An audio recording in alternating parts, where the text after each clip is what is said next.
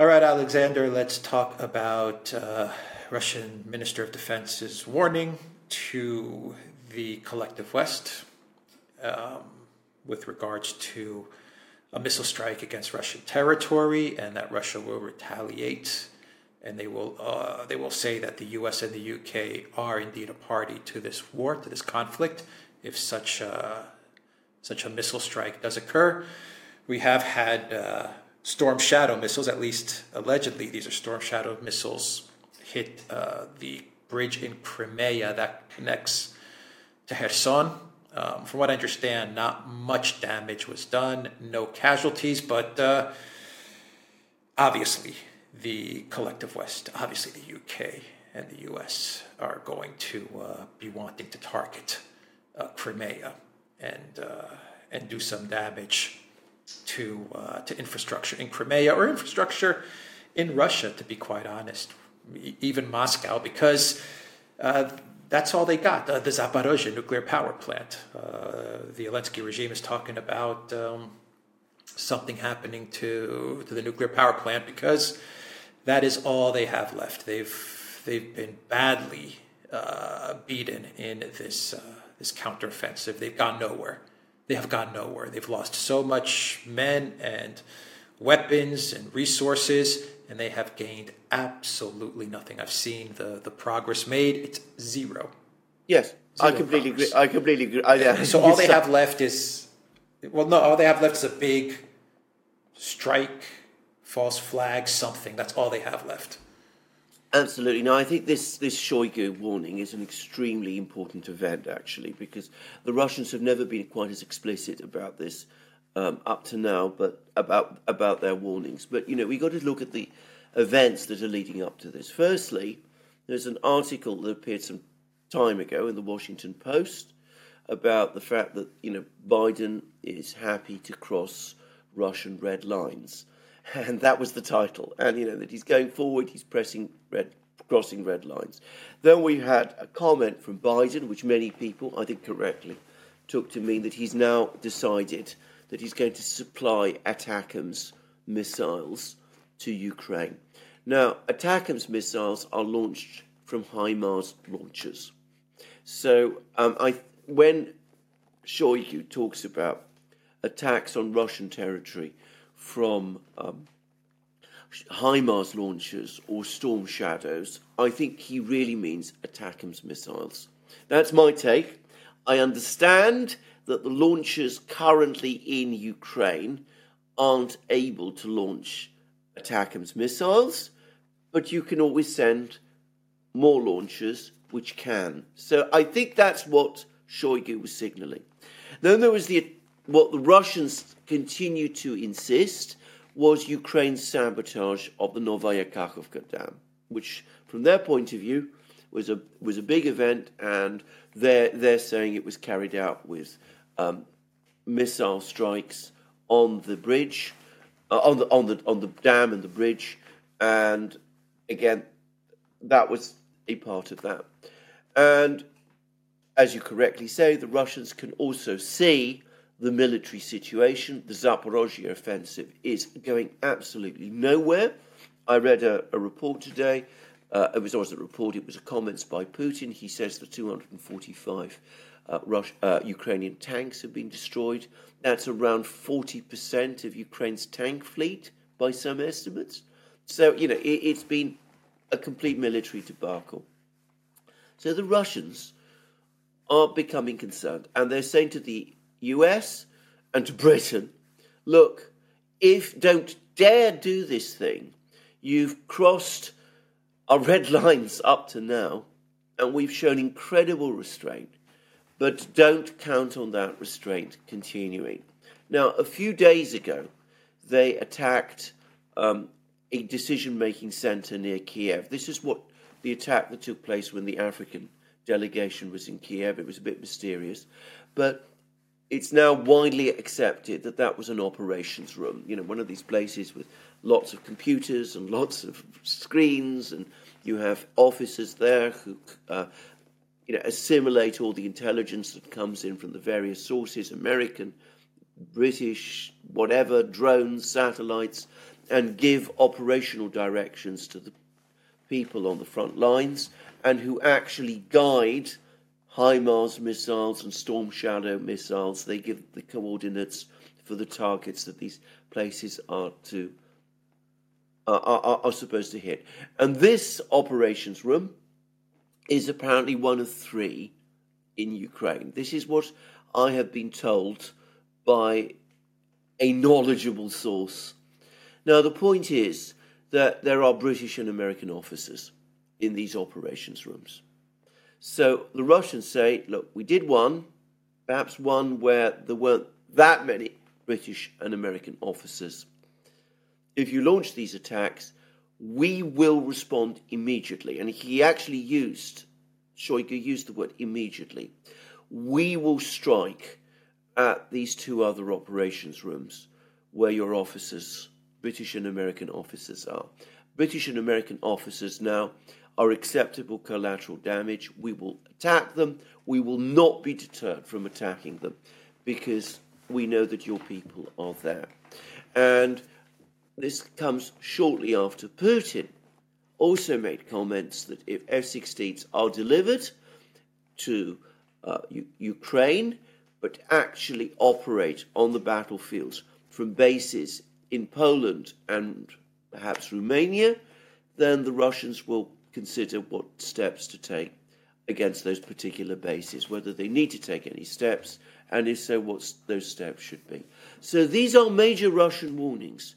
These are the Russians saying, look, we've shown great restraint up to this point. Don't count on it further.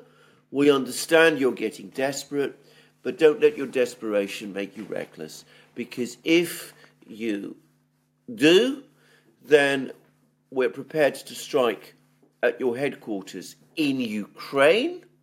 And if you go further and you start sending aircraft from Poland or Romania to intervene, well, we might be prepared to go against those bases too. So this is a major warning from the Russians, and it was highlighted on the Russian Defense Ministry in its Telegram channel. It actually had these words of Shoigu in bold to make it absolutely clear that this is a warning not to be ignored. And I think that we should take, the Americans and the British should take this warning seriously. Now, this attack on the bridge, I think, hardly qualifies for this. It was one Storm Shadow missile. It did very little damage. This is a bridge between Crimea and Kherson region. I think the Russians can say this is just out, this is still within the conflict zone. But of course, if there are now attacks on Crimea itself with Storm Shadows and ATACMS missiles, then, as I said, the Russians have signalled that they will respond, and they will respond in a devastating way, and that Britons and Americans in Ukraine are targets. It's incredible that we're a year and a half in this conflict. The collective West, the US and the UK, especially the UK, they've escalated a lot with Russia. They've continuously and consistently crossed red lines in their escalation with Russia, and their purpose, it's been stated, their purpose is to kill as many Russian soldiers as possible. I mean, they've said it. Lloyd Austin has said it. Many officials in the UK and the US have said it. It's amazing that we're at this point, and the Russians have restrained themselves from going after these command centers, which are in Ukraine, which are being used to fight the Russians, which are being used to go after the Russian military and also Russian infrastructure targets. But the Russians have held back from going after these centers. They know where they are, and they've probably known from day one where they are, but they haven't done anything. I mean, they've restrained themselves from actually going after the very decision-making centers that are being used to wage this conflict from the collective West, from NATO, against them.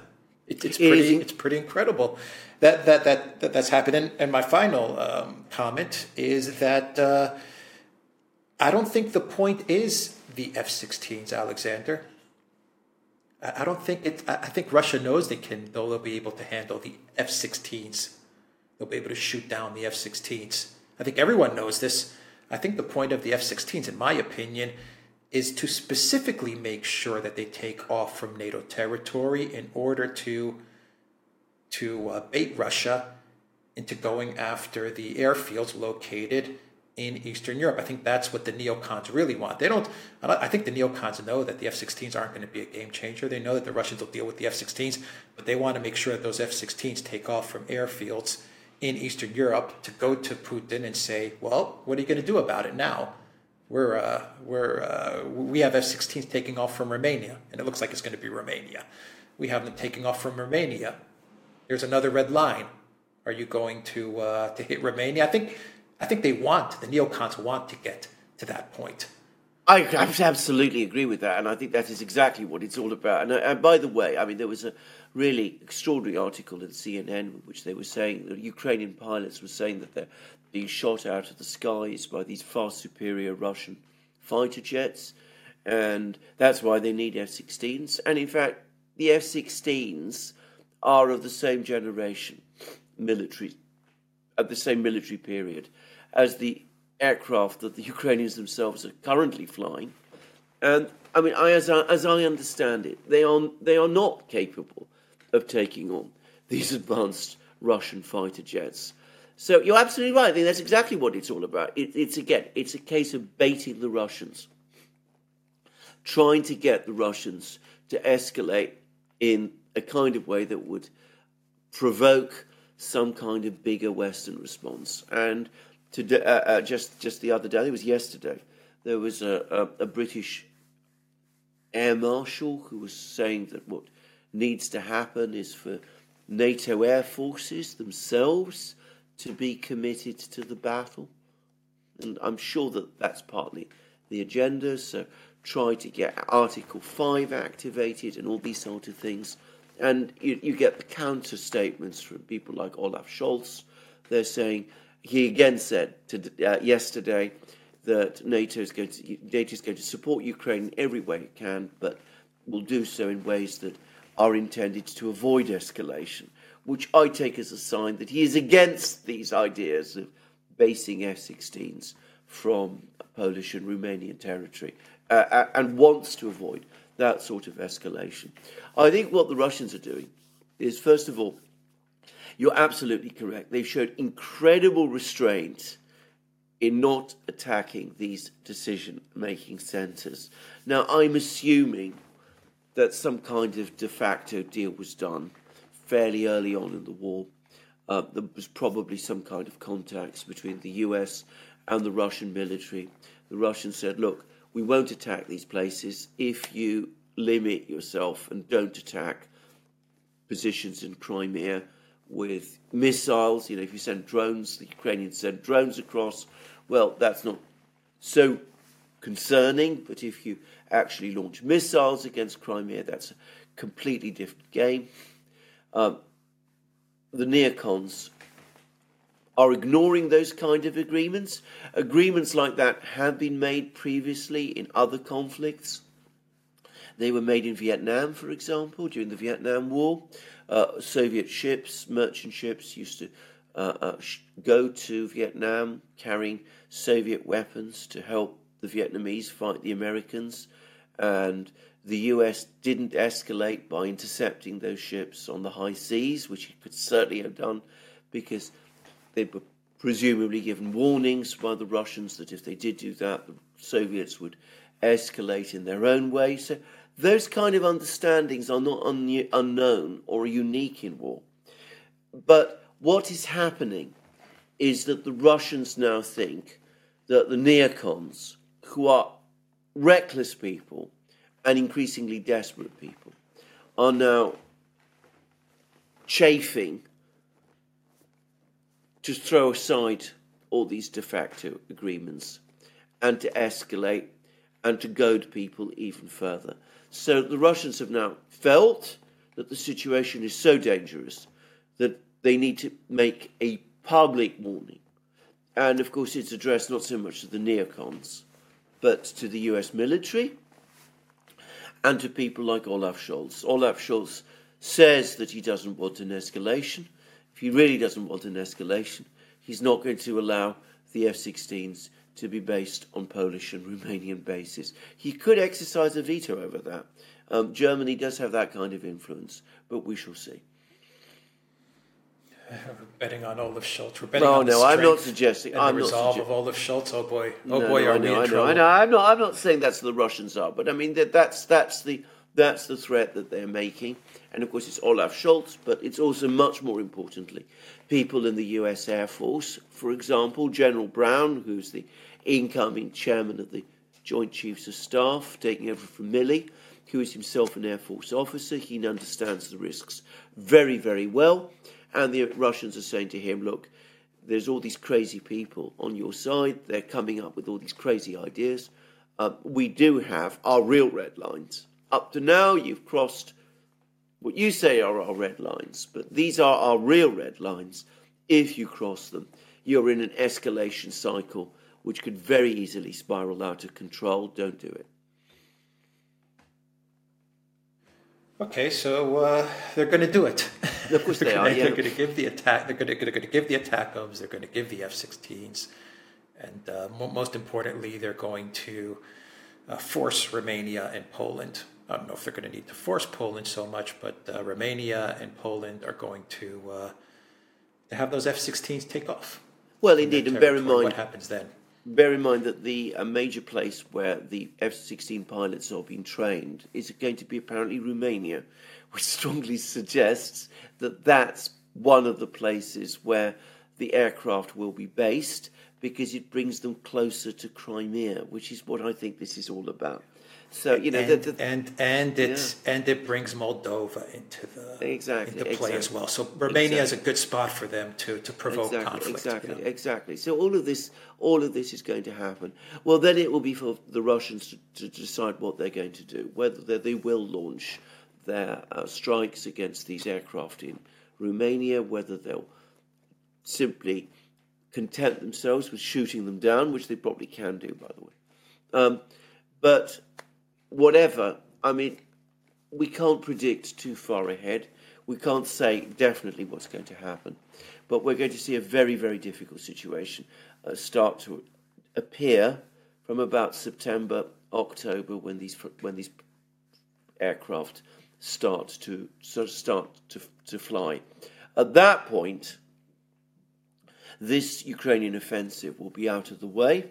I mean, it doesn't look as if it's going to succeed. If it doesn't succeed, as I said, they'll be in a position. The next escalation will be, as I said, these attacks on Crimea with these aircraft, presumably flying from Romania. Whether people in Romania understand this or are aware of what's going on, and understand what their government appears to be involving Romania in, that's another matter. That's the matter. That is the people matter. Understand what's happening. Yeah. Okay. Anything else you want to add? No, I mean this is the single most dangerous period in the whole war, because there